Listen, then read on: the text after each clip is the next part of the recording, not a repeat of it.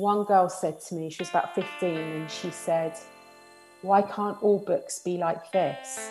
And I said, "Well, what do you mean?" And she said, "Printed on cream coloured paper." She said, "I wouldn't feel like such an idiot." And I said, "What do you mean?" And she said, "To have to wear my tinted lenses," because she had the green glasses. And she said, "I feel like such an idiot with these on." And she said, "I can just look at this book and read it without those on." That was Karen. Karen is a music teacher in the south of England, and she's done a very simple but very clever thing. She lined up 20 creative, innovative, entrepreneurial people, interviewed them about their winning formulas for success, and put it all together in a book. Oh, and they just happen to be dyslexic. Thank you for downloading this podcast. I'm John Gill. This is On the Fly, and this episode is with Karen Cousins, music and dyslexia educator and now author. In this episode, Karen talks about the journey she's been on as a first-time author who took on a one-year project that turned into 7. She also has invaluable advice for anyone dealing with dyslexia, as well as families, parents and teachers. Her book is Dyslexia and Success, The Winning Formulas, which shares the personal experience of a variety of people, Jodie Kidd, Sir Tom Jones, Sir Richard Branson, who have not allowed themselves to be defined or disadvantaged by dyslexia. You can find links to the book and Karen's social media in the episode notes, as well as links to her GoFundMe, where Karen is raising money to get the book into every school in the UK. There's lots in here for everyone, and I hope it's worth your time. Please subscribe to make sure you never miss an episode, and better still, leave a review. Remember, the best recommendation is a personal one, so if you enjoy the episode, please share online and in person with anyone you think might benefit from hearing it. Thanks again for listening. This is On the Fly with John Gill and Karen Cousins. Dial up the pod.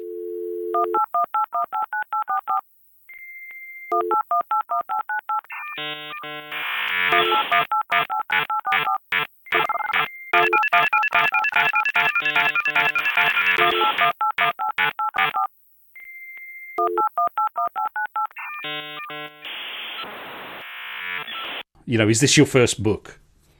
It's my first and hopefully only book. Oh, really? Oh, you're not keen to do another? I did initially when I first set out, because this was only a one-year project, turned into 7. So, but anyway, I did think that obviously with the pattern in the book, if you notice that it's the winning formulas, background, there's a method, and it goes through the whole book like that, because that's easier for people with dyslexia to actually navigate as well. So I did think that actually I could do an American version, because obviously there's a lot of well-known people in America with dyslexia. So if it was really successful in the UK, that is something I could do. And maybe the second time around, it'll be easier. So, yeah. Do you think, because you've got kids, don't you? Yes, they're grown up. So they're both in their late 20s, both with dyslexia. So do you think writing books is a bit like having children, that you like after you've had the first one, you think never again, but then you still do it, and it's a little bit easier the second time around because you know what you're doing. Well, a little bit. Yeah. Maybe. So why did you, what sort of forced you to want to write the book in the first place then? So I went through school undiagnosed with dyslexia. I was lucky because I had a lot of support at home, and I was pretty much tutored one-to-one with all the schoolwork. But luckily, my parents both supported me with, I was good at sport and I was good at music, and they supported me with both those things. So I left school at 16 and went to work in a bank, hated it, and just kind of carried on with my music. And luckily, because I could keep going with my music, later on I was in a position where I could leave work and start teaching piano. So then I followed that career path, and I did lots of courses, and had my 2 children, built up a private practice, and then went and worked in schools. Later on, I think my son was about 7 years old. He was diagnosed with dyslexia. I'd never heard of dyslexia at that point, but at the very same time, I was on a teaching course when somebody spoke out about dyslexia, and I said, whoa, my son's just been diagnosed with that. And when I went into the school to speak to them, I was like, well, he learned the way I learned. I just assumed it's because he's just learning the way his mum does. I knew it was a problem because it was always a problem for me, and school was a nightmare. So it turns out that obviously when she started looking at the patterns, she said, well, obviously you have dyslexia as well.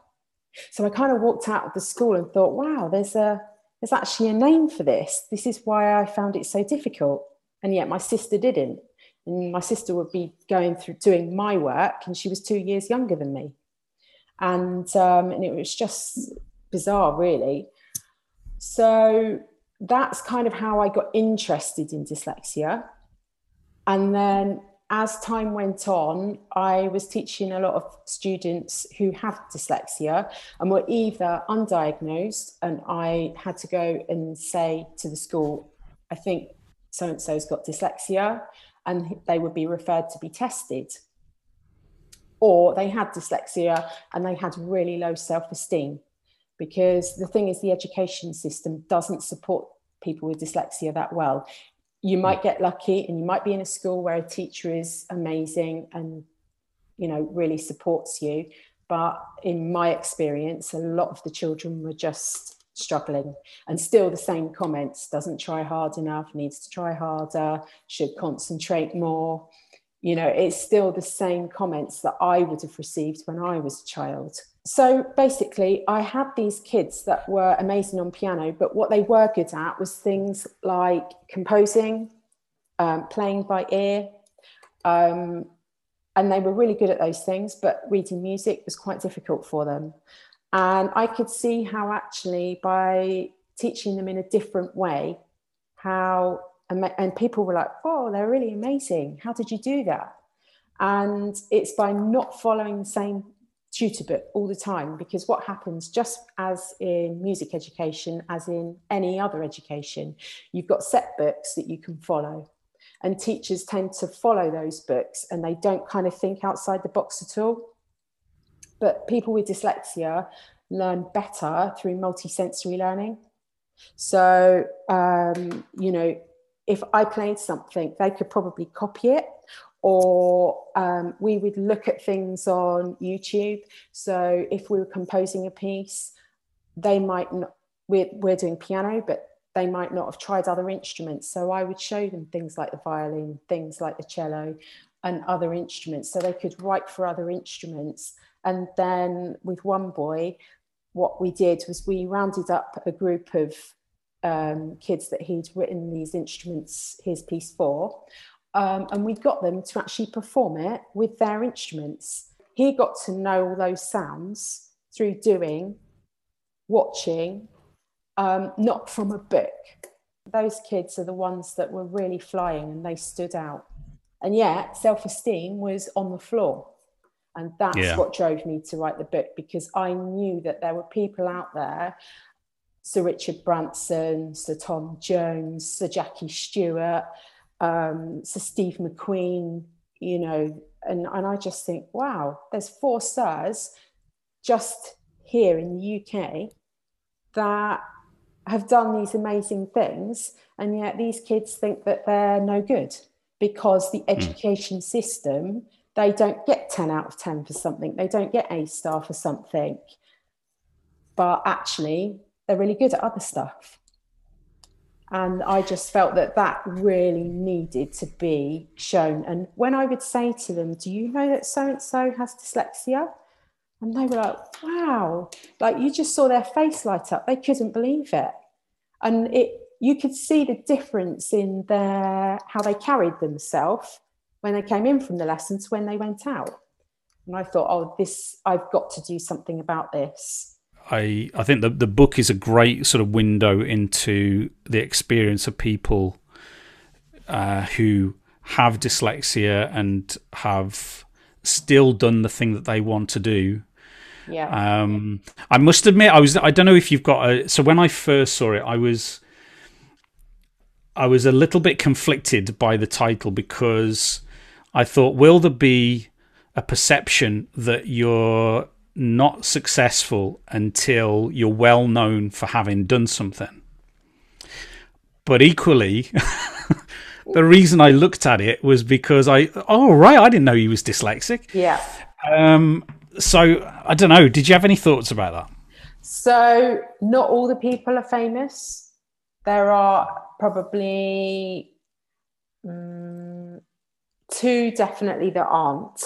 So I think one of the things that I really liked about Susan Hampshire is that she said, and I really believe in this as well, is that success can be, you could just be a good mother, you could be a good painter, you could be a good gardener. Success doesn't have to be about fame.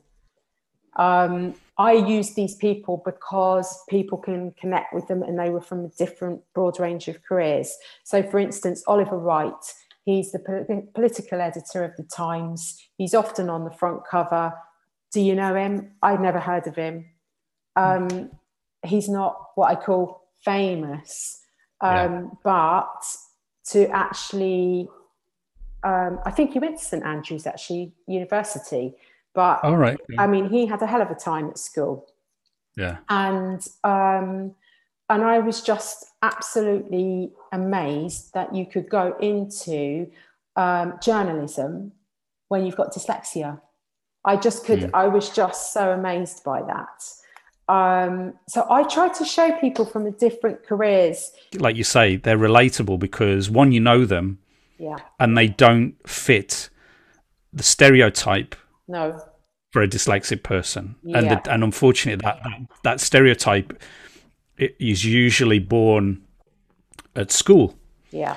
When you're told that you're not trying hard enough or you're being lazy. And what all these people have said, nearly all of them, is to have self-belief, because you have to believe in yourself so that other people will believe in you.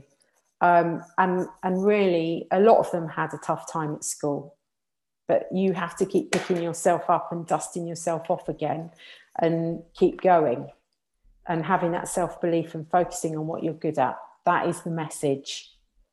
Determination, all of those qualities that are needed to what I call success isn't necessarily fame. I wouldn't put that in the same category. Enjoying what you're doing, being passionate about what you're doing and loving what you're doing. You can't really go wrong with that.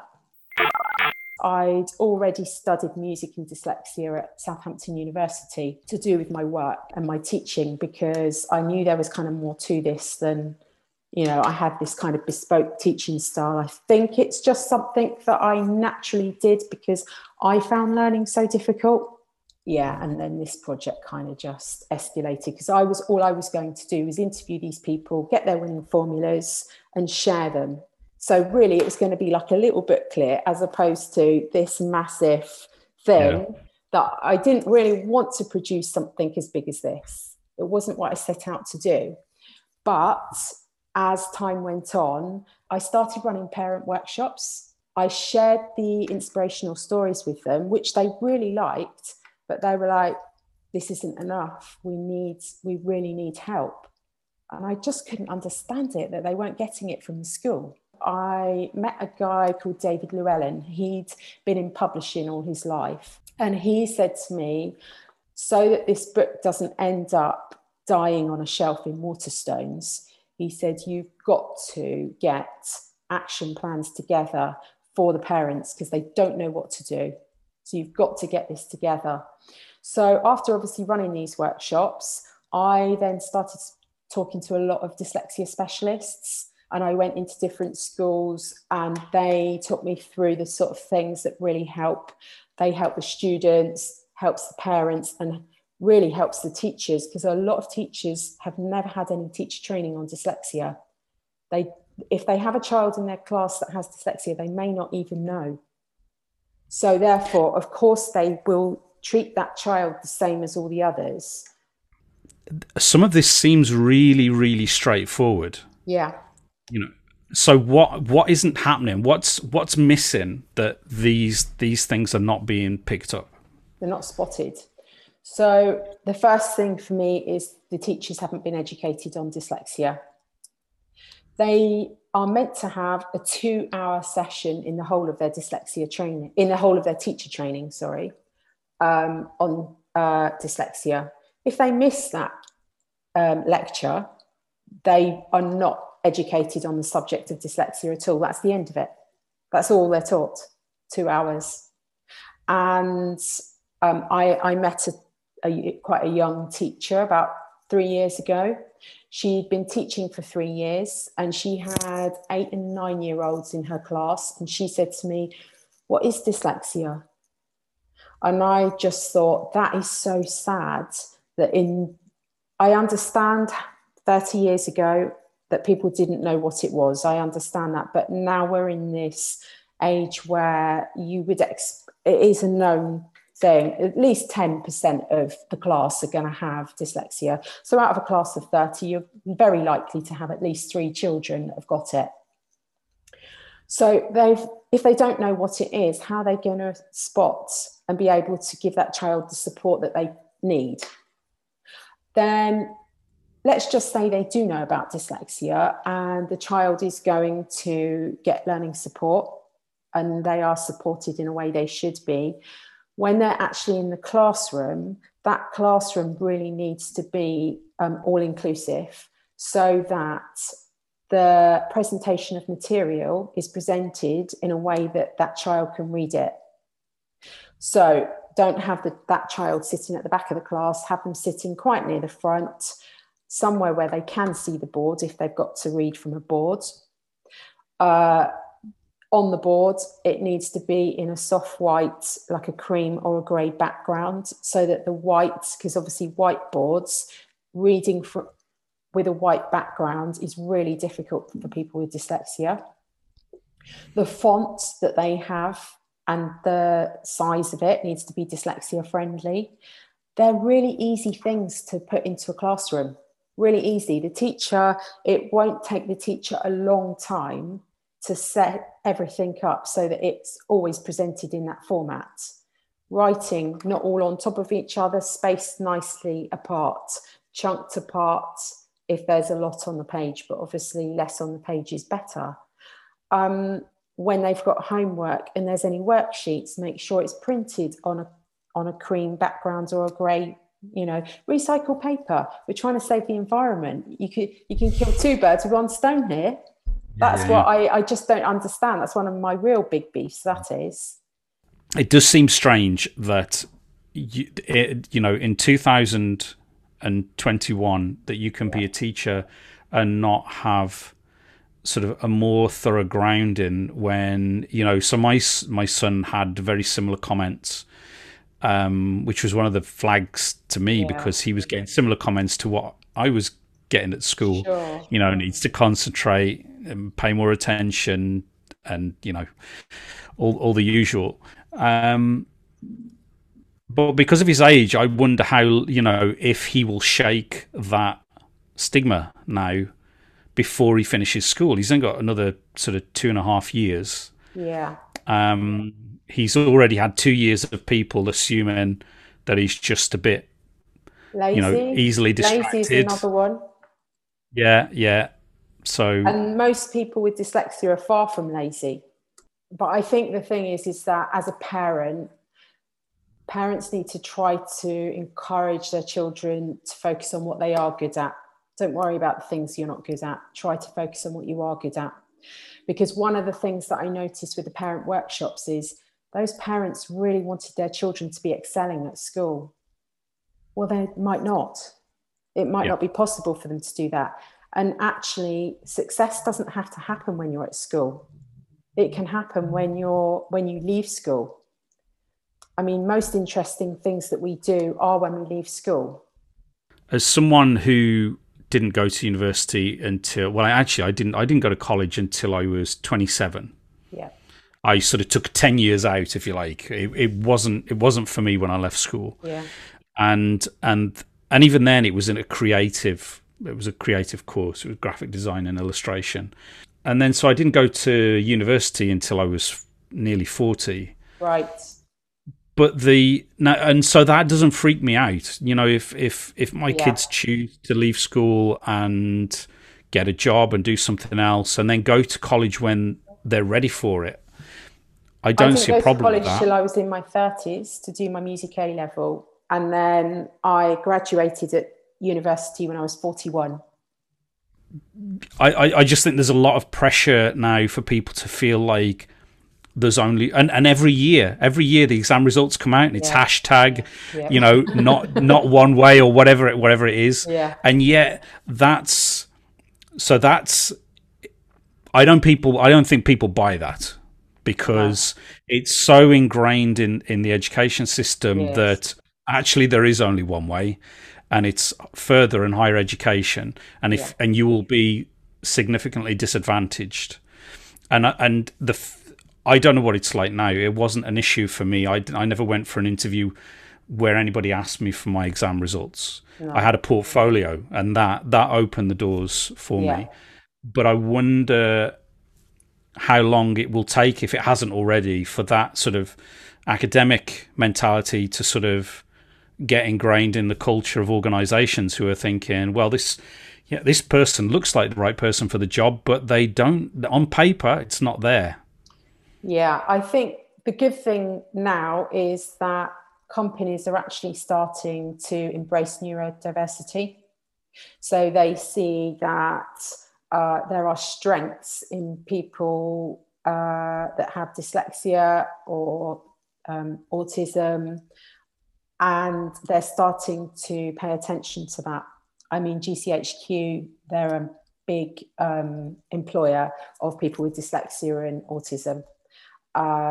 Universal Music, they brought out a great handbook for creative differences, so that they are wanting to employ people that are neurodiverse, not just let's accommodate these people, let's actually accommodate them, but actually we want them because they're good at this, they're good at that.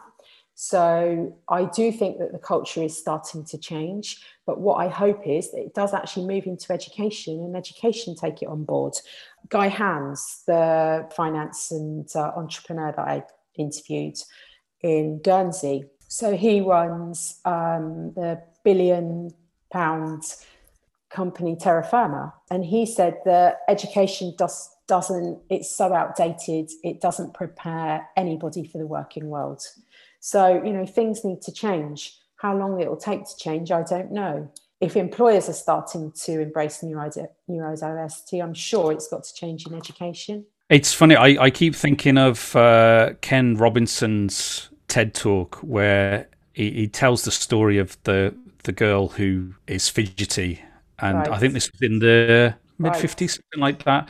And she was taken to a doctor because they thought she had ADHD, and this was before ADHD was even a thing, so whatever they called it then.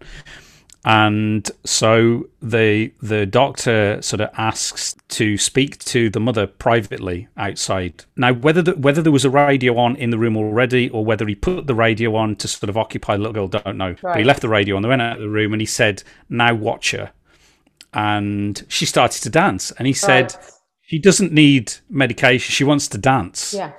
And then, so it turns out that this, I can't remember the person's name, but so look up the you know, if you've not seen the Ken Robinson, Sir Ken Robinson TED Talk, watch that, because it's gold.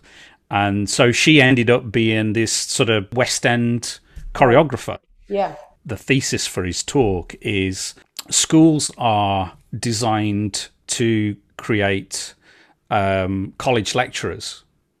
Yes. So, you know, the way you're taught, the way that you're tested, the environment that is created for you, if that's your career path, then it is on the money. Yeah. But if you want to do anything that's slightly different to that, then, you know, the further, I suppose, if there's a spectrum of things either side of a college lecturer, then you're more and more disadvantaged. And I suppose if you're into the arts, then potentially you're even more disadvantaged because, and especially, I suppose, if you're a dyslexic person who is creative, you're even more, you know, so you just get more and more marginalized. Yeah. If 3 years from now we were to have a chat and to reflect on the things that had the biggest impact on changing things for people who just, not just dyslexia, but just people who learn differently, what do you think needs to happen? You know, in your experience, what do you think needs to happen? So I think that there needs to be more funding in learning support. There needs to be teacher training. Jackie Stewart, he fought for that. He got it in Scotland, but he couldn't get it in England. And he tried, and he said, and he won't be broken, but he said he was with that. But he got it for Scotland. So there are changes being made by Dyslexia. Have you heard of them? No. They're doing this Joining the Dots program, and they're trying to get that in schools. That's backed by Sir Richard Branson. And they've been making quite a lot of headway with that. But there's just not enough funding. So there needs to be more funding, more training, and more awareness in general, and focusing on people's strengths rather than looking at the weaknesses, and embrace those strengths rather than just having this system where that whole, you know, like they say about judging a fish to climb a tree. You know, that whole Einstein quote, because that basically is it. So I would like to see that changed. You know, I've got the GoFundMe project going, which is Dyslexia and Success. So basically, get this book into every school in the UK. That is my absolute aim, and I won't stop until I get there. My first priority is I've been getting the books out to the Young Offenders Institutes in the UK. So I got a meeting with somebody tonight connected to one of the youth offending teams, because there's a high rate of people with neurodiversity in young offenders who they don't understand why. But that's something I'm looking into. In fact, I've been asked by the House of Commons to actually put a report together because they've got an inquiry into it at the moment. So because the thing is that if they leave the Youth Offending Institute and they have not been supported with the problems they're having with dyslexia, then they're going to reoffend because they're not going to be able to get a job. But I mean, it's just true across the board, isn't it? That if someone feels like they're being ignored, they will become disruptive. It's sort of classic, you know, trying to get attention when you're not being given any attention. In my line of work, I've worked with a lot of what have been termed in inverted commas problem children. Yeah. Either from school or children who have excluded themselves from school. Right. And it's not uncommon for me to spend half a day before I'll take the book in sort of months in advance, and then I spent half the day before I remember, oh yeah, this was the problem class. Easy for me to say because I'm sort of maybe sort of working with them, sort of making films or animation. They might not have done it before, and it's creative, and they're engaged because it's sort of active. Right. But I haven't. At no point did it occur to me that they're problem children. Right. I was once told, on the way into a job, I was once told, if you have to squash them, just squash them. and this was from a teacher, and I thought, I've never felt the need to squash anybody, as part of my job. But, you think, well, if that's the attitude that's being, and who knows what, there are any number of reasons why someone might be disruptive, but it feels like there's, if 3 in 30 can have dyslexia, there might be, any number of other, now named conditions that, that are existing in that classroom, and maybe some of them are overlapping. Yeah. It seems a huge oversight for, like you say, not to just accommodate that. This should just be and I hate to, I'm not sort of wanting to compare conditions, but it's almost like going back to times where we didn't have accessible buildings. It feels like I felt sort of education to me was no more accessible than if I was in a wheelchair and there wasn't a ramp. Right. Yeah. Yeah. You know what I mean? Makes sense. Yes, that makes sense. Yeah, I think the thing is that this is one of my things, is that it's law. You have to send your children to school. So therefore, if they have to go, the teachers should be equipped to be able to teach them, all of them, not just some of them, all of them. And we now know about dyslexia, we know about ADHD, we know about autism. So it's time to actually make sure that the teachers are educated, and then the parents are then supported on it as well, so that they have realistic expectations of their child and try to nurture the things that they're very good at, so they have that good self-esteem. And then they're then equipped when they come out of school to go and follow whatever they want to do. And that can be anything. Absolutely. And it struck me, just to sort of pick up on a couple of examples from your book, there are at least two that I read, female actresses. Right. Yes. Cara Toynton was the younger actress. And both of them seem to be... Susan Hampshire. That's right. Now, she was taught at home, wasn't she? Yes, and Susan Hampshire was the first well-known person to actually speak out about dyslexia, because nobody was talking about it at all. So she decided that she had to do something about it. And she came from a family of teachers. So she said that she just felt this social responsibility to stand up, regardless of how it was going to affect her career, and actually speak about it. And she was the first person. She started up the Dyslexia Institute, which is now Dyslexia Action, and actually started to make noises about it so that people became aware about it. But yeah, she was taught at home, and her mother was a ballet teacher. So her mother just kept her away from school. And in fact, she started up her own school through the daytime.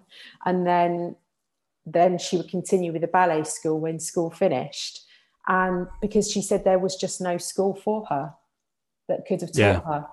So she said she can remember sitting underneath her mother's piano through the ballet classes, and then they would then turn the room back again into a classroom. And slowly a few more other children would come that weren't able to be taught in mainstream school.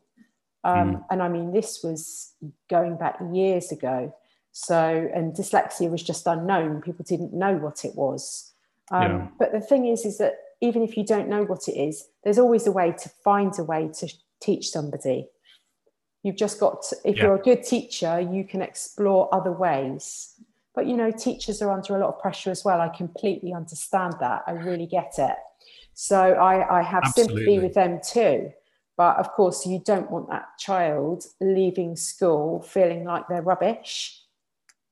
Yeah. Because what's going to happen to them? And if they've got no support at home, that's how these kids end up in young offenders institutes, if they've got no support. So, I felt a bit daft, because when it was a music teacher that pointed out to us that my son might be dyslexic. Right. But he was so highly functioning that we thought, no, that can't be right. I even had the same thing with my daughter, Yeah, and surely they would have picked it up at school. The thing with dyslexia is it's not based on intelligence at all, or even ability to some degree, because like with my son, it's more about comprehension. So and I related to that. I mean, that's why I really appreciated your book, because it felt I rattled through in the time that I had. I rattled through loads of it. But there are some things I read and I just have to read the paragraph again. And maybe I'm not saying that I'm dyslexic. I don't know. It's just, given, because there is a sort of a hereditary nature to it, you could. Yes, which is not unusual. Right. And he can. So in the first lockdown, we already had suspicion. So I just said, right, what I want you to do, let's just forget whatever you're getting or not getting from school. Here's a really good documentary. Watch that for an hour. Yeah. And then I wrote out some questions and he wrote some responses, and they were quite insightful responses. Right. And then that made me think, even I was thinking, as his parent, was thinking, maybe he is just a bit lazy. So that's terrible, because, with everything that I know, but what I didn't know was, to me, dyslexia was in my head. It was a very black and white thing. Yeah. It's this or it's that. And actually, there's a broad spectrum. Clearly a spectrum, yeah. I think the thing is, spelling is one of obviously the most obvious problems. Processing when you're trying to read something, reading aloud generally is quite difficult. I can read, but I have to keep rereading over and over and over again before I've processed what I've read. So I don't get very far into a book. I can honestly say I've probably only ever read a couple of books in my whole life. But I will refer to books for factual things. Yeah. And through my research, I hadn't realised that that's actually really common. And people generally don't read for pleasure. They wouldn't read a novel because it is such hard work. But the beauty is we now have audio books. We now have voice to text and text to speech. The technology that you can get around this stuff now is amazing. So if I had a long text to send, I would just literally go speaking to Siri. It takes it all down for me and I send it. I have a supporting chapter in the book, which is provided by Oxford University, and it's the latest neuroscience evidence to supporting the winning formulas to success with dyslexia. And in their conclusion, what they actually say is that the dyslexic day really is coming, because people with dyslexia have these creative strengths. And now, with technology being as amazing as it is, I mean, you don't need to memorize facts anymore. I could look anything up literally at the touch of a button. I can speak into it. I don't even have to type it if I don't want to. And I can find anything out within a minute. I don't have to memorize everything anymore. So therefore, you have access to all that technology that gets around most of the problems with dyslexia. Organisation is a small thing that I have to say I still have issues with. But with everything else, I can honestly say you can get around a lot of the problems in your daily life. And basically what Oxford University is saying is the dyslexic day is coming, because with those extra strengths that you get from dyslexia, with that technology, you're going to fly.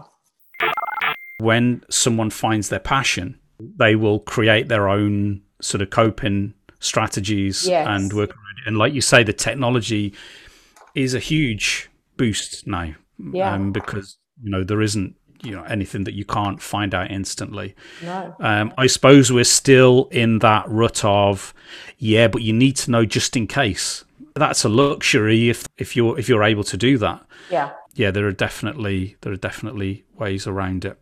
I had to ask because obviously you've spoken to a lot of sort of well-known people. Was there any funny stories to come out of that? Oh, well, there's quite a few really, but probably early on, I wanted to interview James Martin, the chef, and I contacted his publicist. And I mean, getting these interviews were pretty tough. It wasn't an easy process. And getting past their agent or their publicist was always the hardest thing. They are their gatekeeper. They have got to protect them to a certain degree, because obviously they're being asked to do these things all the time. Secondly, obviously their time. But then thirdly, obviously, I'm a piano teacher on the South Coast. Who am I? Nobody knows me. And I was amazed when I called Tom Jones' publicist, and she was like, oh, yeah, I'm sure he'd love to do that. And I was like, whoa. That was the first person I called. So I thought, wow, this is going to be easy. So then when I started contacting the others, and it was they either didn't answer you, they would just give you a false email to contact when you called them. And it would just bounce back. But yeah, with the James Martin one, I think I was turned down 2 or 3 times. Why did you chase James Martin for a year? So I wanted a chef, a celebrity chef, because I think it's really important that, because obviously a lot of people who have dyslexia are creative, I looked for a really broad range of careers. And I think that's the really nice thing about the book as well, because yeah, it is a big book, but you don't have to read all of it. No, it and you really can. is. So if there are people that you're interested in, so I like, exactly. I would go straight to the Tom Jones, and there's even a list at the front, so you can, the people are categorized. So even if you haven't heard them, but you're interested in actors, then you can go and sort of read, and that's really helpful. My husband his business was in classic cars at the time, and we were at the Classic Car Show in London. And it was the first show that was being redone with Chris Evans, and he had James Martin doing some cooking there, and he brought his cars along and stuff. So I thought, wow, this could be my opportunity to finally interview him. So before I went, I'm very much a person that I think if you want to do something, if you focus on it, you can do it, regardless of anything. So I thought, right, this is my time to put this into practice. I've got to focus. I will. And I visualized me walking up to him and asking him for an interview and him saying yes. So we had a stand at the arena there. And anyway, I had my little piece of paper with all the people I had in the book printed off with pictures of them. I looked up from the stand and I could see him walking towards our stand with his entourage. Obviously, he wasn't going to be coming to our stand, but he was going to be walking by. So I thought, this is it. So I thought, get your piece of paper out. So I walked straight up to him and I just said, oh, hi, James. I'm doing this book called Dyslexia and Success, The Winning Formulas. I would really love to interview for it. Would you be willing to do that? And he was like, oh, yeah, I would love to. Gave me his phone number, said, give me a call next week and we'll arrange a date for an interview. Job done. And I was just like, excellent. Honestly, I tried for probably over a year to get that interview. When I said to him what was his advice, what would he say to young people? He said, read the bloody book. That was his actual words. He said, look at all the people that are in it. He said, you can't go wrong. Well, that's it for this episode, I'm afraid. Remember and check out Karen's GoFundMe, and if you can help raise money in any way, she didn't ask me to do this, but I'm sure she'd be happy to hear from you. Again, I hope this episode was worth your time. Remember and share the life out of it. You can find me on Twitter, Instagram and LinkedIn, and most importantly, the website playfulcommunications.co.uk, home to Made on a Mobile, where you can join the mobile revolution and learn to shoot, edit and share. A smartphone or a tablet is all you need. Look out for another pod very soon, but for now, comment, like, subscribe. Comment, like, subscribe. Comment, like, subscribe.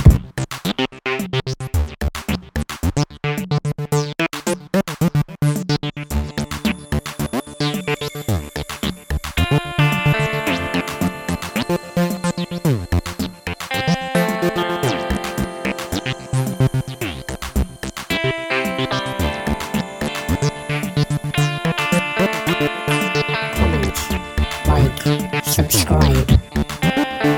Comment, like, subscribe. Comment, like, subscribe.